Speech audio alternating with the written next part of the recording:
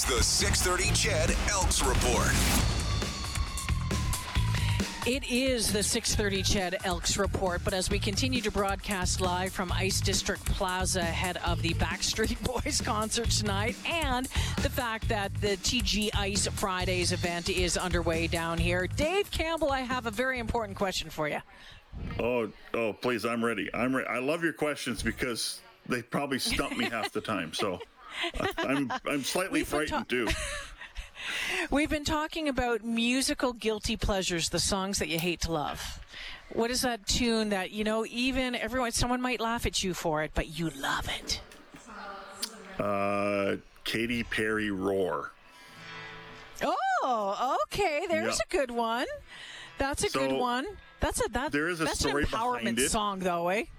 Okay. Yes, it is. But it also sounds really cool. So the reason I picked that song is because, I'm a little, me, I'm a little theatrical and I'm a little outgoing and, when I want to be, and I kind of like, making an entrance.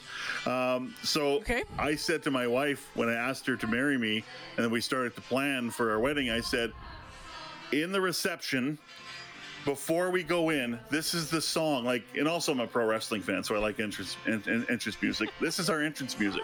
So this song is always kind of stuck with me. So we walked into Katy Perry, Roar right at the what do you call it, the chorus there, or the where the juicy part of the song. Yeah. It'll always be Katy Perry, Roar. Well, it might have been a little awkward if you walked into I Kissed a Girl, right? So, Totally. unless it was Jen, of course. That's it. Yes. All right, let's talk a little Elks this afternoon. Tomorrow, let's be real, it's a big game, and I know that some people are like, nah, but it's a big game. They can break that 12-game home losing streak, plus back-to-back wins. This is going, and if there's a team that they can beat, it's going to be the Red Blacks. Right? Well, yes. I mean, you don't want to disrespect your opponent at all, but let's face it, they dominated their opponent for over half the game. And you know what? They're coming in, they're wounded. Their offense is not clicking. They've scored one touchdown in the last 28 drives, so they're switching to Nick Arbuckle away from Caleb Evans. They have Devontae Dedmon in their lineup, but, he plays on special teams. And, yes, he's a dynamic returner, and was the best playmaker last year. Their defense is hurting, and they got 3 changes on their secondary, which is pretty tough.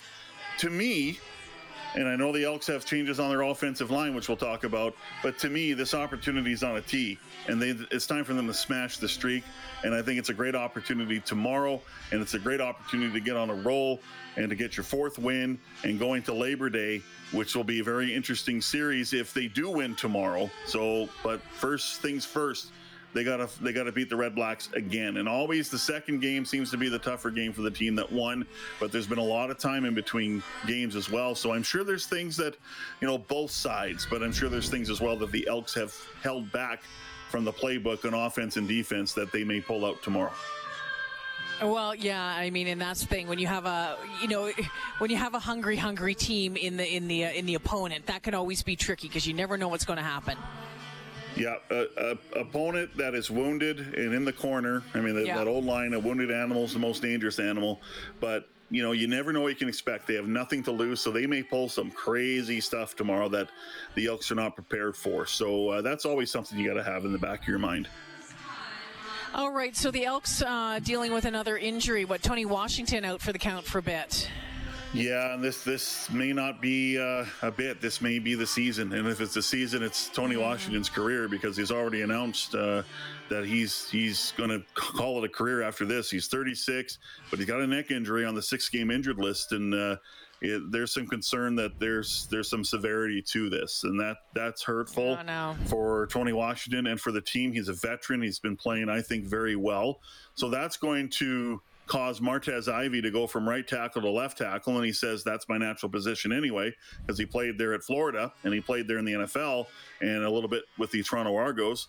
But Andrew Garnett is going to play his first pro game period, whether it's north or south of the border, out of Towson University, 35 games as a starter, 45 games in total, so he'll slide at right tackle. Mark Corday goes from center to right guard, and David Beard is back at center. But that is 4 changes. But there's 2 veterans in there as well. But Blake Dermott will always say, all those changes that kind of constitutes a loss. But so Blake isn't going to like all these changes because he knows O-line very, very well. But hey, you got to do what you got to do. So they'll try and press on here and continue some good offensive play from the second half of last week's game. Yeah, fingers crossed. And, if anything, it's certainly been a season of change, hasn't it been, for the Elks? Dave Campbell, looking forward to the broadcast tomorrow. The countdown to kickoff gets underway at 3:30. And the kickoff at 5 o'clock. Can't wait. All right, have a great one. Can't wait to tune in. Thanks, Dave. Thanks, Jalen. Have a great weekend.